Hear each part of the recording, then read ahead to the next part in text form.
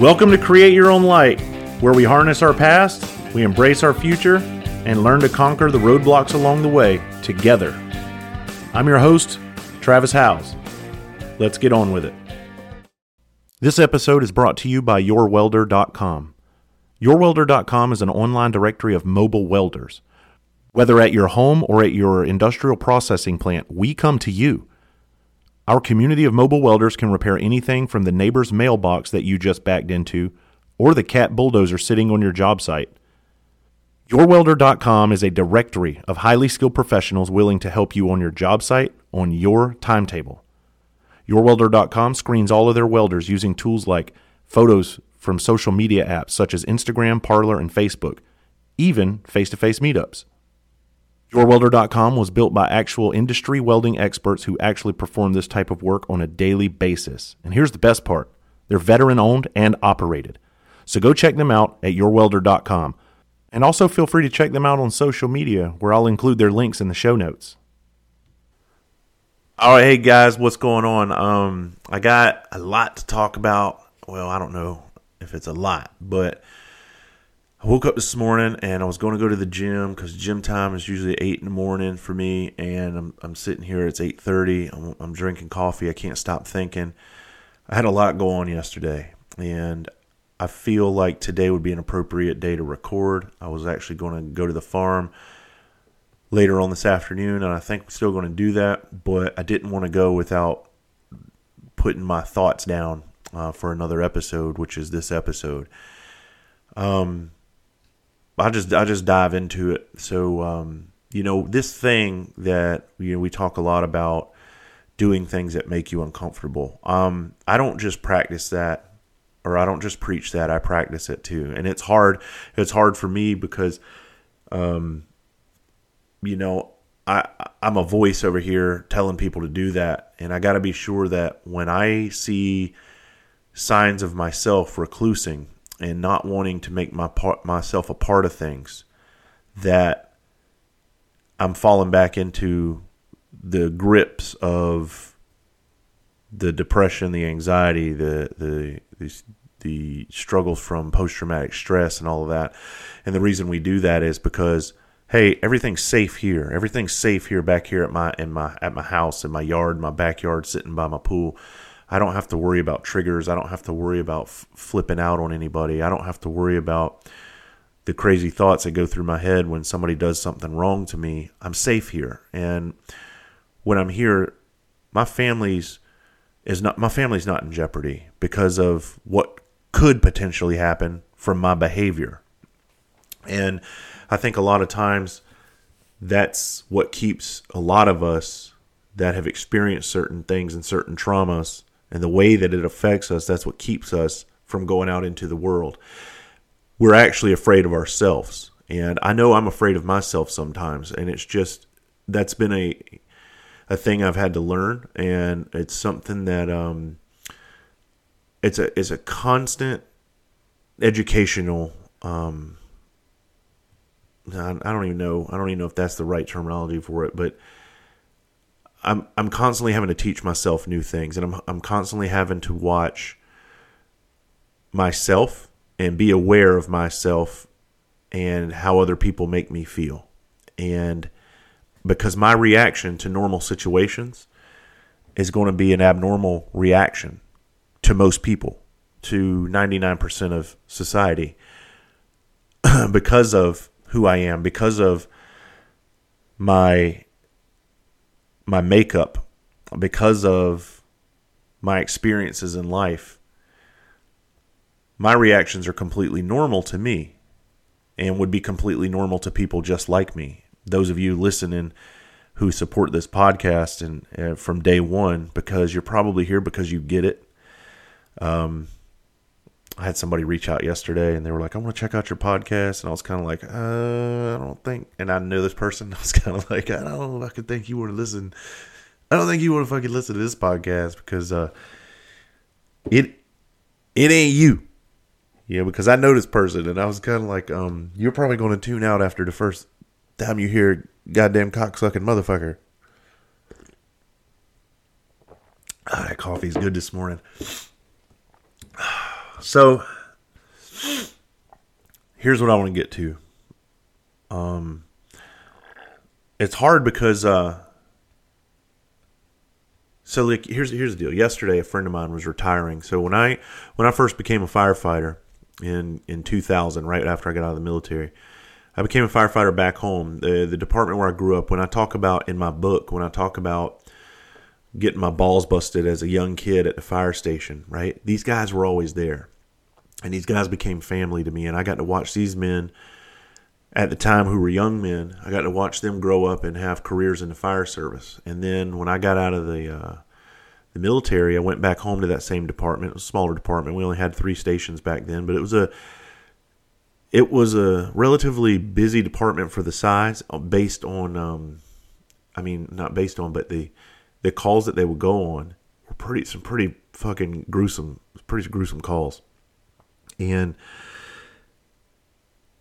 by the time I got back to that department, these guys now, from middle school, they were all on the job 10, 12 years, something like that. They were vets. And then when I got on the job, I started working for them, and nothing changed. I mean, now they were just even bigger ball busters and hardened because of the job. And now they're all retiring. And I had a buddy of mine that I worked with. He just retired from that department, and his wife sent me a secret invite, and I was so honored when I received that, because this was it was kind of a secret party that they were throwing for him, not like a swingers party or anything like that. It wasn't it wasn't that kind of secret, but it was just they were throwing a surprise retirement party for him, and it was back in my hometown. And I decided when I got the invitation, I sat it on my desk, and I have a busy schedule, all right? And I kept looking over at it, and I was like, man, I really want to go to that. I really want to go to that. But then I found myself talking myself out of it. And I found myself making excuses as to why I wouldn't be available on that day. Now, these people are very special to me. I love both of them. I love him and his wife. They've supported me in my career. And that's what I'm getting at. It's this sickness, it's this diagnosis, it's this injury, whatever you want to call it, that never goes away, that fucks you up 6 ways from Sunday, and it makes you not want to be around people, even people that you care about, because we're afraid to get out of our comfort zone. We're afraid to get out of things we cannot control. And so I found myself coming up with every single excuse, and there was an RSVP date, and I kept watching the RSVP date getting closer and closer and closer, and I was like, shit, what am I going to do? But I really wanted to go. That's the thing. I was struggling so hard because I wanted to be there, but then the other side of me was like, no, don't go. Don't put yourself in a position that you can't control. So the RSVP date went, and I had excuses made, and the excuses were, they weren't excuses. They were real. But, I make my own schedule, so I can bend some things and move some things if I really want to.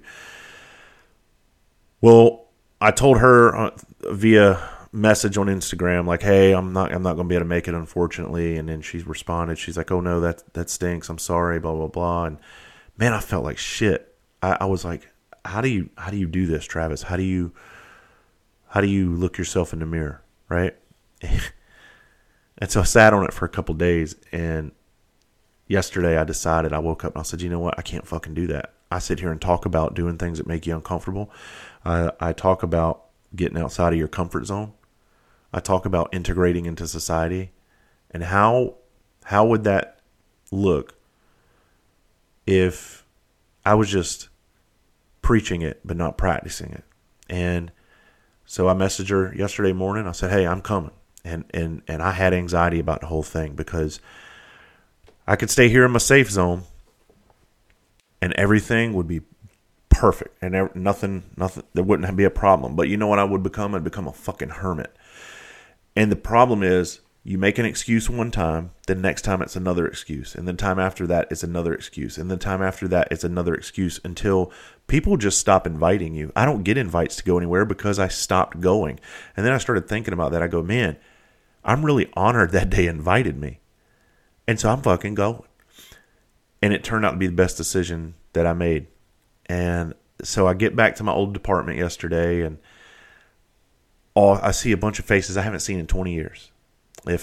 So I left that department in 2002 when I came to Charleston. And man, the stories we were telling. So we were telling stories from when I was a young man. I saw a bunch of the older guys from when I was a young man before I came in the fire service. And then I saw a bunch of the guys that I worked with. And we were talking at one part. The shit was so funny because I talk about these old school dudes, right?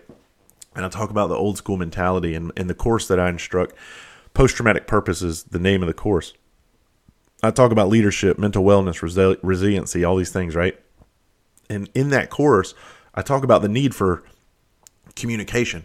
And I talk about the need for how we need to open up and start talking to one another about shit that goes on this job, and how the old school mentality is killing us. That suck it up mentality is killing us because we suck it up so much that we're too afraid to let it out, that we end up fucking dying over it, man. And, killing ourselves over it. And I'm standing there talking to one of the old dudes, and he goes, this shit was so funny. He had a beer in his hand, or no, not beer. He was drinking water. I'm sorry. And somebody else was drinking beer, but he had a water, and he's like, yeah, man. He goes, these fucking kids, they don't get it today. They're fucking these fucking pussies. And I'm like, I'm nodding with him, like, yeah, where are you going with this? And he goes, all they want to do, they want to talk about shit. They want to talk about their feelings, goddamn communication, and I'm just dying laughing because he's been retired for 11 years. And he looks at me and goes, so what do you do now? And so he didn't know what I do now. And I said, I actually teach courses on feelings and how to talk about things, and actually communication, and teach it to first responders and talk about how we need to start opening it up more. And he's like, are you shitting me? I said, no, man, I'm not shitting you. And he goes, well, then he started backpedaling. He started doing that politician shit. He's like, yeah, I understand there is kind of a need for it, but, and I got it, man. I was on the same page. We laughed because he said, man, it is a fucked up job. And he goes, but the quality of people coming in today, they're a lot softer. And seems like because it's that generation of trophy kids coming in, and I'm not saying everybody in the fucking in emergency services is soft. That's not what I'm saying. But it's a different mentality now than what it was back in the day, and that's what I was telling him needs to change. And I said, well, the reason we've been losing so many people is because we were doing it wrong for so many years, regardless of who's coming in. If they're softer or not, we don't need to bury this shit anymore. And that's why we've been burying our own. It's because we've been burying our feelings and our thoughts, and we didn't have anybody to talk to. And he and I started talking, and I asked him about the Pepsi truck, and he was on a Pepsi truck call. And without getting too in depth with it, he was involved in a Pepsi call that killed an 8-year-old boy. A Pepsi truck hit this 8-year-old boy and knocked his entire face off. But I remember the impact that had on them when I was younger. And when I asked him about that, he looked at me and he says, man, I ain't never talked about that. And that right there, I could tell in that minute, in that moment that we had, he wanted to get something off his chest. He wanted to talk about it. As hard as a man is, and as much respect as I have for him, I saw it in his eyes. And it was a crazy thing. Then we started talking about a fire that I wrote about in my book, where there's a fire on a place called Myrtle Island Road, and that's where a man burned up in a fire that I came through a window and fell on top of his body. And I remember that night after we found this man, it was a fire at like 2 a.m, and then I remember that night hearing his daughter screaming when she pulled up in the yard. And I'll never forget that. It's those shrill screams that you hear from a family member when they know that they just lost a family member violently. And it's those screams that never leave you that you hear. And that's why screaming is a big trigger for me, because it's not just her screams that follow me around. It's a lot of other screams. I've made no bones about it. It's kids' screams. It's women's screams. I've heard men scream, and screaming fucks me up 6 ways from Sunday. And it doesn't send me into the shakes or anything, like I go hide in a corner, but it does something to me internally, and it takes me to a different place. And if I'm having a moment with you and we're having a good conversation at a barbecue or something like that, and kids start screaming, I'm still looking at you, but I'm not hearing a fucking thing you're saying, because now I'm reliving something else. And I'm doing the whole, yeah, shaking my head during the conversation, because I'm really not paying attention to what you're fucking saying until this kid knocks it off. And then you got to shake that off. And then you got to try to function at a high level with all these other people that are around. And so that's why I tend to keep myself away from things. So I start making the rounds, and I start running these other firefighters, man, and goddamn the stories that they were telling. And these were stories that I was involved in. And these were stories that I always tell people that I can't tell. These were those stories. And one new guy walks over in the middle of a story, and his jaw is wide open. And one of the retired guys, my buddy, is dying laughing. I'm dying laughing. I'm in tears. And the new guy looks at me and goes, "You're that guy?" And I said, "Yeah, I'm that dude." And he goes, "I've heard about you." And the shit was, I can't even tell you the story. I wish I could, but I can't. There's no fucking way I can tell you all this, because the ramifications that society would fucking put on me, man. It's crazy. But yeah, those were good times. And we talked about there were so many incidents. There was a time where Santa Claus died in a fucking trailer, and he was there for, I want to say he was there for 2 weeks, something like that, in the middle of summer. The guy that played Santa Claus during the fairs, during the parades and shit. But we were where this event was. It was right where his body was found. And then it's we started talking about all these other horrible incidents, and I met up with these other two guys, and they were Army veterans, and I didn't work with them, but we were standing off to the side, and they started opening up because they know who I am, they know what I do. And I know one of them, I've met him before. I know his wife. And actually, I know the other one too, excuse me. But not like, we haven't hung out. I met in passing. Facebook, shit like that. So I don't know him intimately, let's just say. But we start talking, man. We had the best conversation with these two guys because they get it. They were in the Iraq War. They were a part of some nasty shit. And they didn't have to sit here and tell me stories for me to validate that. You just know. You know by the way they speak. You know by their demeanor. You know by the look in their eyes. The way they carry themselves. You just know. And we started talking, and we had a great conversation. We started talking about all kinds of shit. And one of the dudes looks at me and goes, "See, you can't fucking talk with people like this." And he goes, and the other guy goes, "Yeah." He goes, "It's just great when you can talk with people who get it." He goes, "You don't even have to talk about certain incidents. You just talk with someone who gets it." And one guy was telling me how he goes to a therapist, and he couldn't find a fucking therapist for a long time because they don't get it. And he goes, "I walk in there and she's trying to tell me, like, you don't need to be cussing and this and that." And that is exactly why I cuss on this podcast. I've heard that from other people. I got critics. Listen, I don't give a fuck.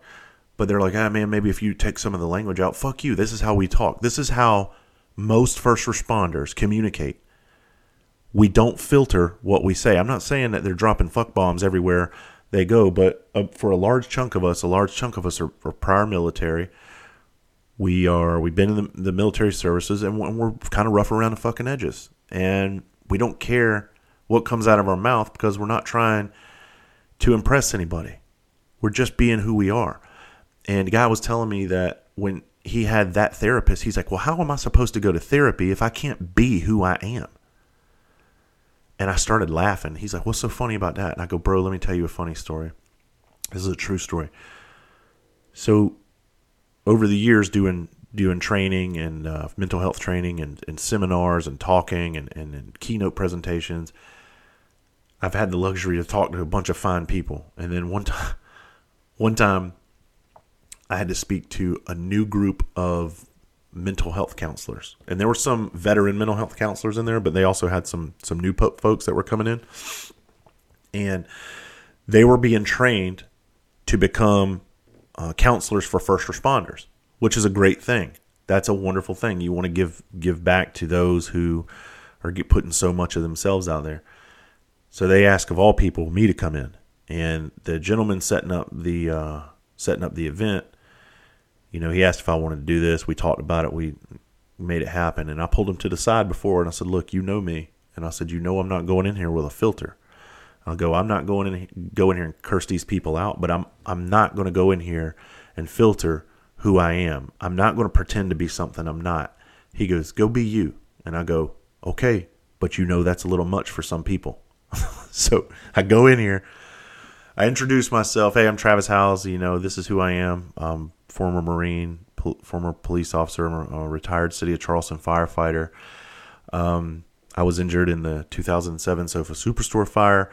I was part of the body recovery team of the 9 fallen guys, all of them who I knew very intimately, one who was my best friend on the job. And I said, if you have a problem with language, I was like, now's the time to get up and leave. And I said it just like that. And there's a reason why I was setting the tone for them. Now, this isn't how I speak at every event, but I wanted to set the tone for these new counselors coming in because I wanted them to prepare them for who they're about to start meeting in their new line of work.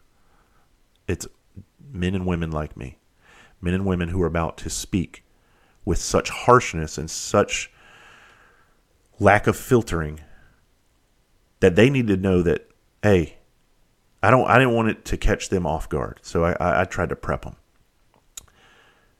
And the second I started talking, I saw some of them like, holy shit. And because I got dark.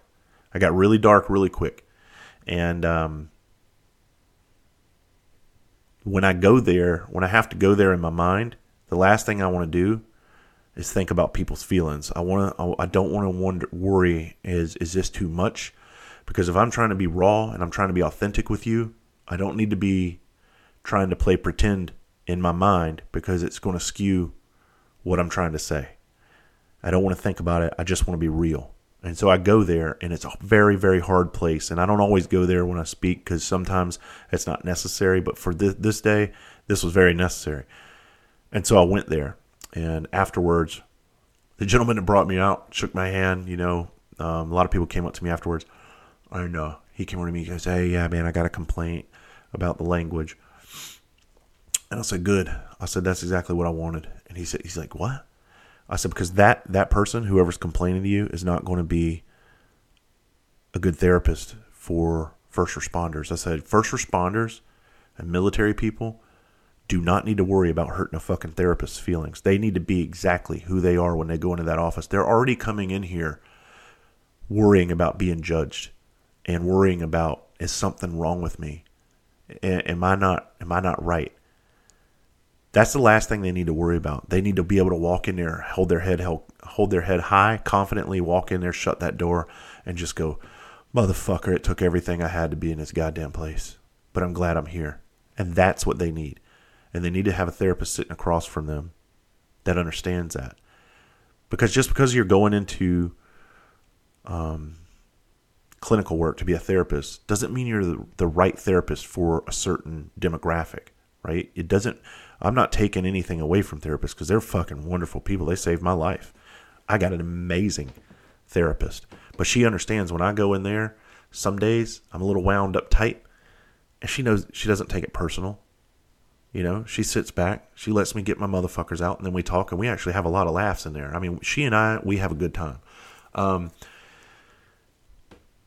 But if the language is going to be offensive to a therapist, perhaps they should go be a therapist for children or therapist for a different part of society, whatever part that would be. Maybe the military and first responders are not for them. Because I'm so passionate about this. I'm so passionate about helping these men and women who are so damaged that we got to put the right people in front of them. I have another friend of mine. He's a speaker. He's a national speaker. He told me he thinks he gave his fucking therapist, he got put in front of a new therapist one time. And he's like, I think I gave her fucking PTSD. She started crying. It's like, holy shit. So going back to the conversation I was having with these two Army dudes was this. They found more value in the conversation that we were having about absolutely nothing than they did with the therapist that they went in there and tried to open up to about real shit.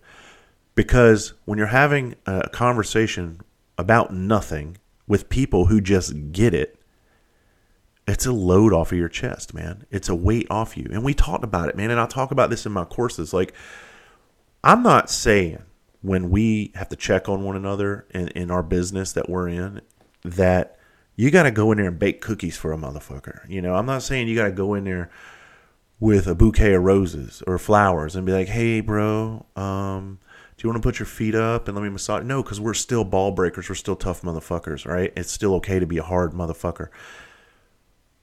But he said it best, one of my boys yesterday. He goes, dude, what's wrong with just going up and saying, hey, motherfucker, you good? And I go, nothing. I go, that's exactly what it takes. And I said, because as simple as that is, are you good? One day, one of us is going to look at him and be like, no, bro, I'm not good. I'm glad you fucking asked. And that may be all it takes to save somebody's life, and you don't even know it. Because back in the day, when I was coming up, if somebody asked, hey, man, are you good? They would have been considered weak for even being fucking concerned if you were good. So they didn't ask. It was more like, you better be good or you better get the fuck off this job. That's what it was like. And that's what we're trying to get away from. And there has to be a certain level of grit. Just like I talk about those therapists. Look, everybody that is in uniform is not right for these professions. There's a lot of people that come on these professions and that they're not built for it. It looks great on TV. It looks cool on posters, recruiting fucking videos and stuff like that. And then they get there and they realize, hey man, this is real. Like this shit really happens. The one thing that always got me was that majority of the population, they have no clue what goes on in their community around them. They have no clue. Unless it affects them directly, they never know. Because the news ain't coming out and reporting about the 3 suicide calls that you fucking went on. They don't care about that. News only cares about breaking news, right? And if people think, well, there's no breaking news today, nothing must have happened. I'm telling you. Somebody gets... Well, who was that that messaged me the other day talking about a 2-year-old got ran over by a fucking lawnmower and killed? I can't remember who it was, but somebody messaged me that, and I was thinking, if that were here in my jurisdiction, that wouldn't make the news. I mean, it might, but that's the thing, it might. But you got people that are going to stuff like that are responding to stuff like that, and there are thousands and thousands and thousands and thousands of incidents that happen every single day that never get any kind of attention. Now, I'm not saying that we're trying to, hey, I think the news camera should follow us around. Probably a good thing that he don't.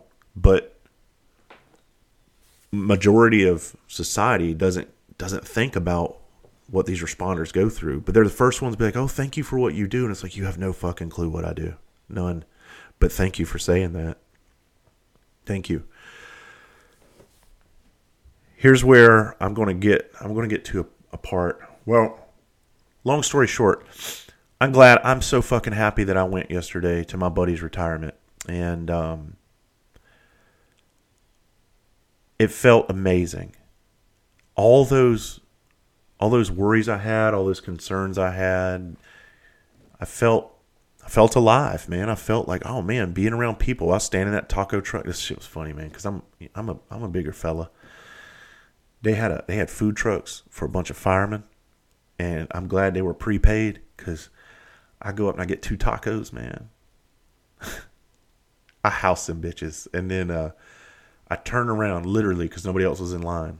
I just turned around, ate them, turned back around and said, hey, can I get 2 more of those? And the guy goes, didn't you just order? And I said, yes, sir, but I heard there's no limit on tacos. And the owner of the truck goes, yeah, that's right. No, you guys can eat as much as you want. He was telling the young kid, he goes, these firemen, they're good. They're going to eat us out of all of our inventory, but that's fine. They're paid up. And I had like 6 more of them fucking tacos. They had an ice cream truck out there. They had a pizza truck. Jesus Christ, it was it was paradise for firemen. You're lucky they didn't have, well, they had beer, but you're lucky they didn't have like a beer truck or something like that. They would have floated the damn truck because these boys, it's funny, man, because I don't drink anymore, but I sit around and watch them. Them fuckers just kick them back. It's a good time. I got slapped in the head when I was a young kid and I was riding to a call. So in my book, when I tell you guys I used to go on these fucking calls, they would throw me on the rig and just take me to these calls. And I was 15, 16 years old. And sometimes and I talk about one fatality I went to of another firefighter one time. That was my first real call that I ever went on. My first real call ever in an emergency apparatus was to the death of a fireman. And I didn't even know it. And that story's in my book. But from 15 to 18, I went on, I can't tell you how many fatal accident calls I went on. And that's why I was really desensitized to a lot of death at a young age. And not just because of that, it's because of some other shit that I talk about in my book that I was exposed to as a young man outside of the fire department. But I remember, I can't say names. It's just funny.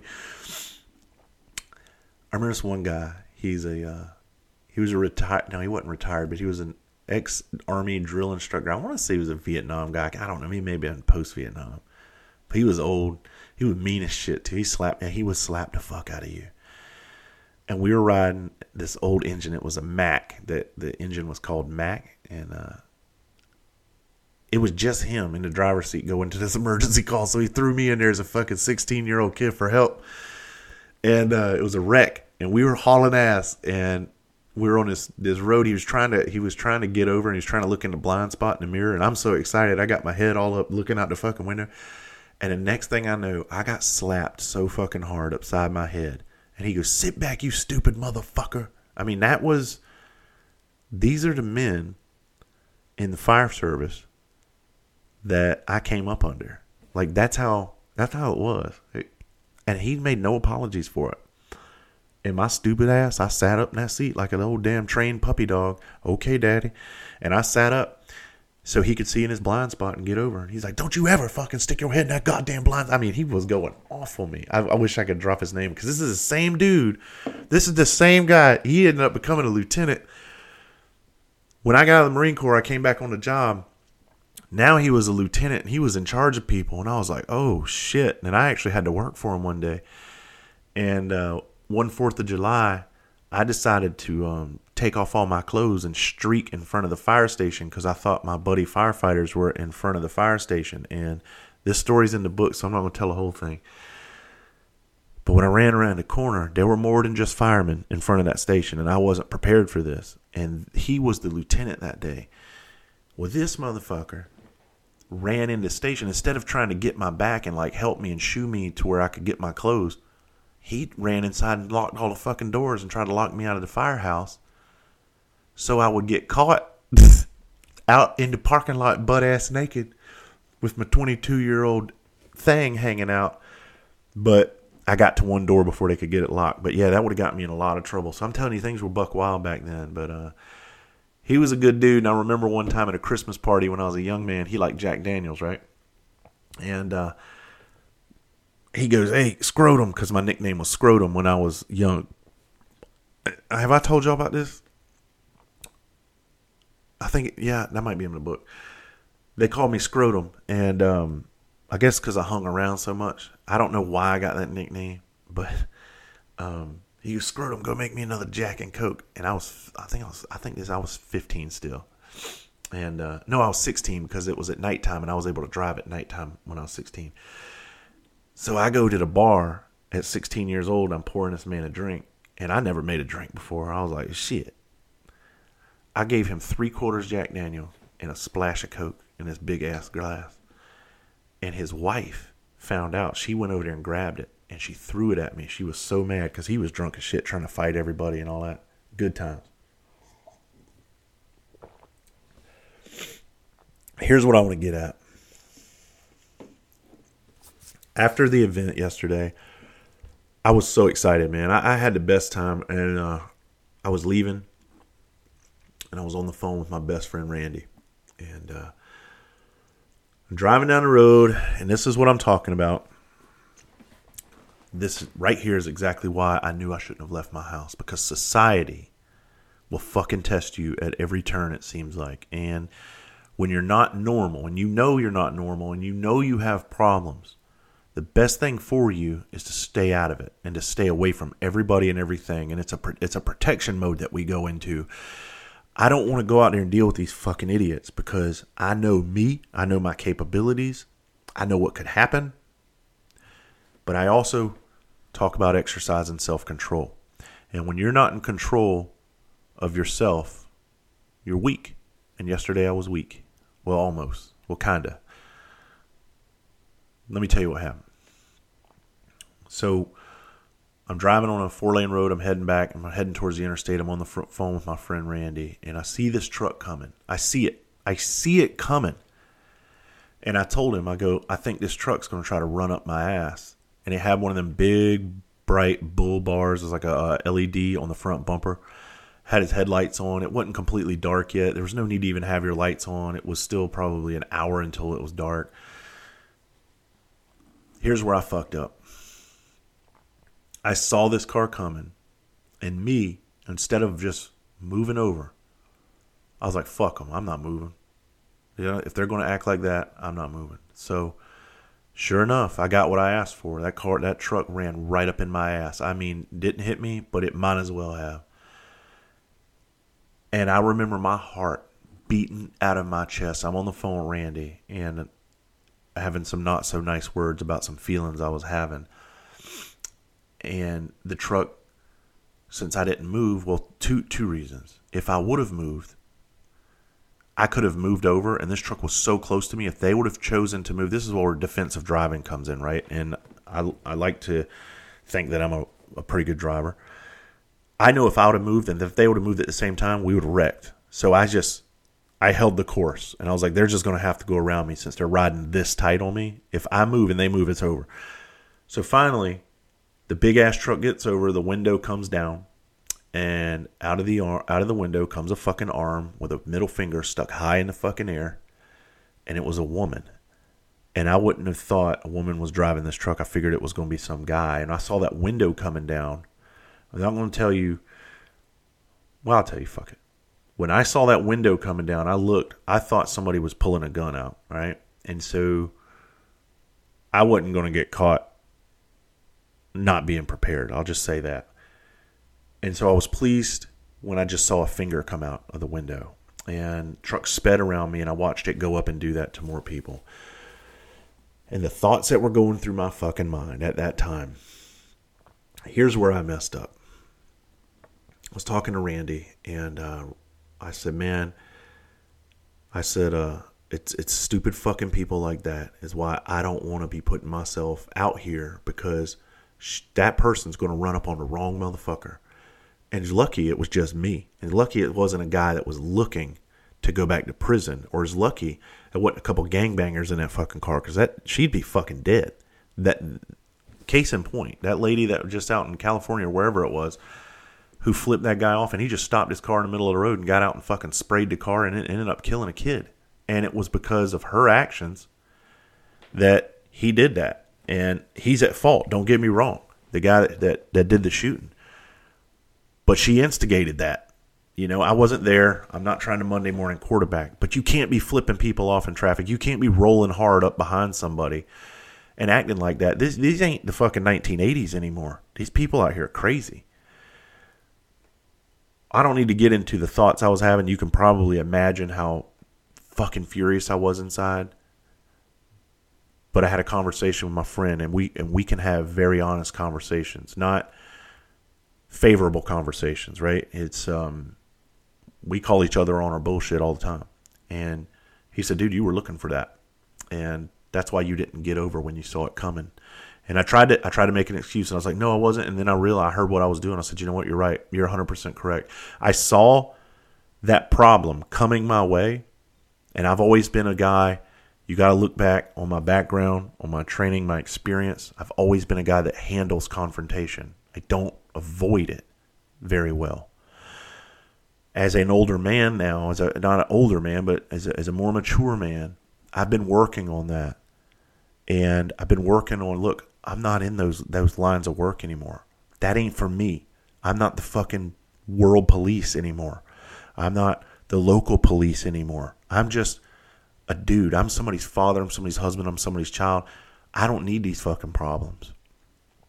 They're not my problems to solve. Now, if the problem comes to me and like directly to me, then I'll handle it. But what I should have done in that instance, I'll let you think about. What do you think I should have done while I'm in that lane of traffic and I saw this car coming up behind me? What should I have done? I should have just moved over and let that be somebody else's problem down the road, because the position that I put myself in was a very, very dangerous one. That could have turned very ugly really quickly. And I was thinking about my 2 kids that are right now, they're out of town, they're at camp. And I was thinking of how their lives would have just been changed upside down had that situation turned any other way than what it did. Honestly, I think that was the universe doing me a favor. It wasn't her. It wasn't that person driving that truck, because they're gonna get theirs. Whatever's coming to them is coming. It takes a special kind of person to ride down the road, running up, bullying people like that, rolling up on their ass, flipping people off like that. Nothing good's coming their way. But I like to think I'm a pretty good dude, and I contribute to society. I'm not just stealing oxygen from the planet. I don't need to be putting myself in those situations. And I think what that was a learning lesson for me, that even Travis, even you at 43 years old, who is trying to figure this out. Because that's all I'm trying to do, man. I'm just trying to figure all this out. I'm trying to figure out what makes me tick. I'm trying to figure out what makes me happy. And I'm trying to stay away from things that don't make me happy. And then I immediately started thinking, had I just stayed home, this wouldn't have happened to me. Had I just stayed home, I wouldn't be feeling the anxiety that I'm feeling. I would have just sat at home and had a nice hermit day with no friends, no laughter, no joy. Right? I could have just sat home and been safe all day. Or I can learn from that, and I know next time just move the fuck over and let somebody be somebody else's problem down the road. It ain't mine. It ain't got to be my problem. What I'm getting at is, I've talked about this in other episodes. Let's not make our problems everybody else's problems. And that's it. It's that fucking simple. But I think that's where pride comes in. That's where,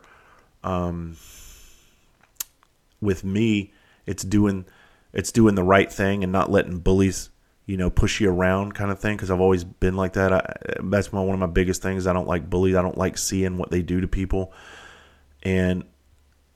But you can't beat them all. That's what I've learned in life, is even if I would have stopped that incident, there's 10,000 more of those that are about to happen all around the fucking planet, if not more than that.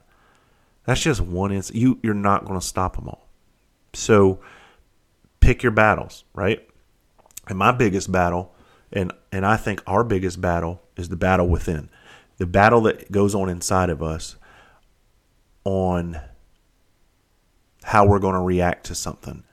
It's a powerful thing, man. And I lost control yesterday in a sense, and I'm not saying I lost complete physical control, but I put myself in a confrontational position that I didn't need to be put in. And I hate that.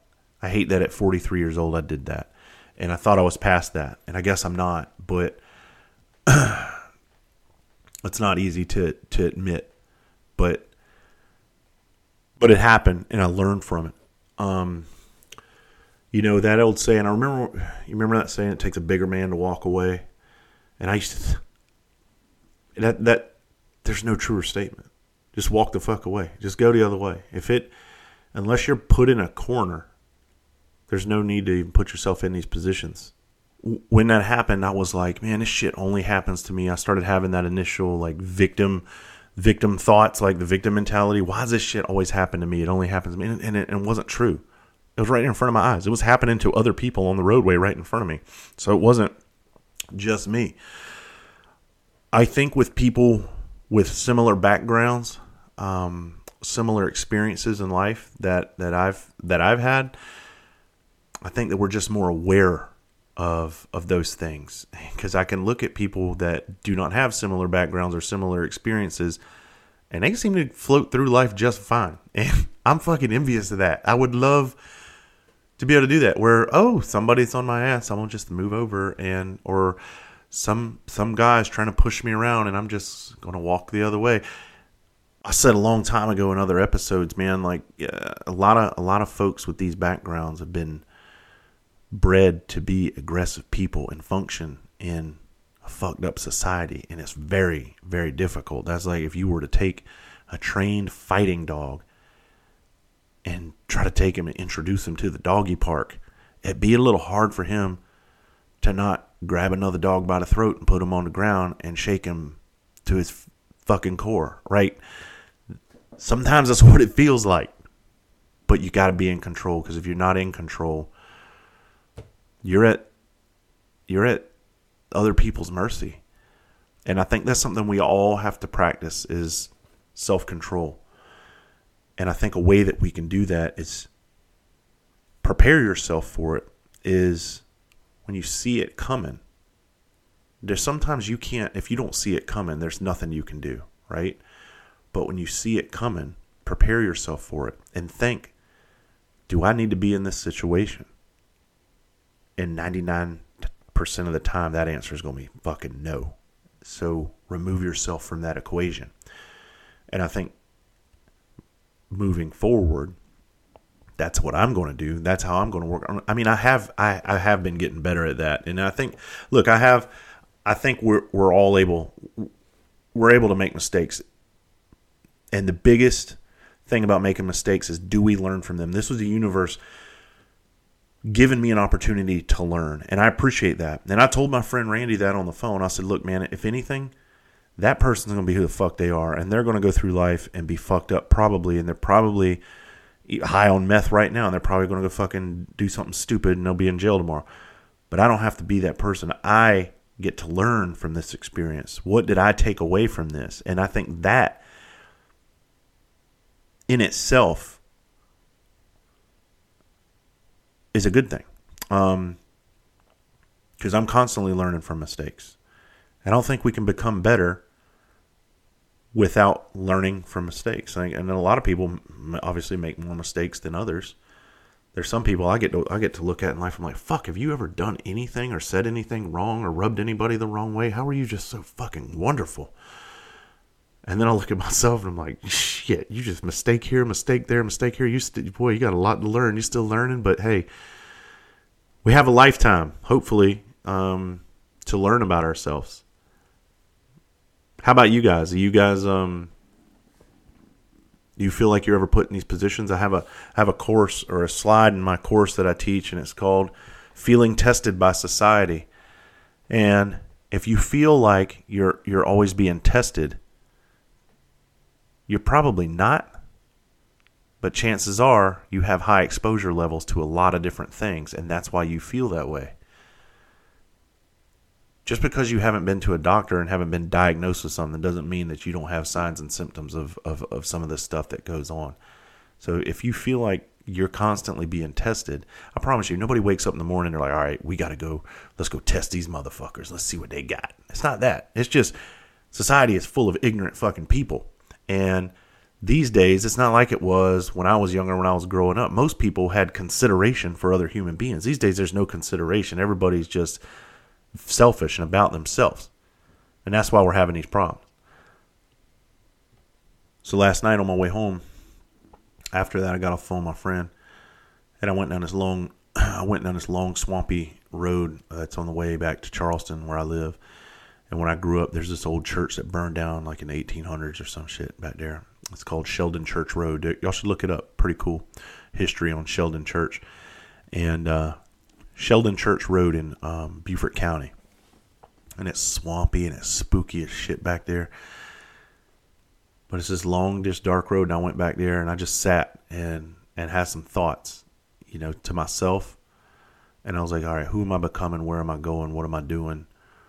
And I don't want to beat myself up too bad, but I just had to have a little moment of reflection. And I thought about that. I was like, all right, learning experience, Travis. Learn from it and press the fuck on. And I had some really good thoughts in there. And I've come a long way, and chances are most of you listening have come a long way too with whatever you're going through. And that's what we got to focus on. It's not where you are. It's how far you've come. And you still got a long way to go. We all do. But that's what this journey is about. As long as we're learning and we're being productive and we're not sitting on the couch feeling sorry for yourself and you're integrating yourself into society. Don't use society as your excuse to not thrive. Don't use society as your excuse to become a fucking hermit. Don't use society out of fear of who you may be or what you go out there, involve yourself, integrate yourself, and learn. Learn from your past experiences and put yourself in positions to grow. And I think that's really important. And I'm so proud that it's small victories, right? I'm so proud that I actually went to this retirement. As silly as that sounds, I'm so proud that I went to that because I gave myself every reason not to. And then I did it. And then I was confronted with something afterwards, and I immediately started thinking, this is exactly why I don't leave the house. But then you know what? If I start thinking that becomes my reality. That just happened. There was just a stupid fucking person out there that I have no control over. But you know what? Who do I have control over? Me, hopefully. So as long as we don't lose that control. But I think that's where the real power resides within us. It's being able to be uncomfortable and still function at a high level. Because when we give up on that, when we submit to our demons, our fears, it wins. We're not living. We're not really living. So that's what I challenge everybody to do. If something makes you uncomfortable, go do it. I had a friend of mine that I met. I never knew this. I knew him from Instagram before I ever met him. And he came to a comedy event that I was in. And I was doing a show. And he told me prior to the show, because he's fucked up, I don't want to speak on his situation, but he told me he had problems. And he was making every excuse he had not to come to this comedy event. And he wanted to go, but he was trying to find reasons not to go. And then his wife told him, no, we're fucking going. And once you get there, you'll be fine. And that's how it is every single time. It's just getting there. You get there, you're going to be fine. But leaving your comfort zone is the hard part. And he didn't want to go. But when he came out, he sat front row, and I'll never forget. He was smiling. He had a good time. I got to meet him personally. And then after that, he's a firefighter. I went and spent a few hours with him the next day at his firehouse, and we just sat and talked. And it was a beautiful thing. And he told me, he's like, I'm glad I went. And he said, but I tried to talk myself out of it. And that's what we do. Don't talk yourself out of shit. Give yourself a chance to grow. You'll be better for it.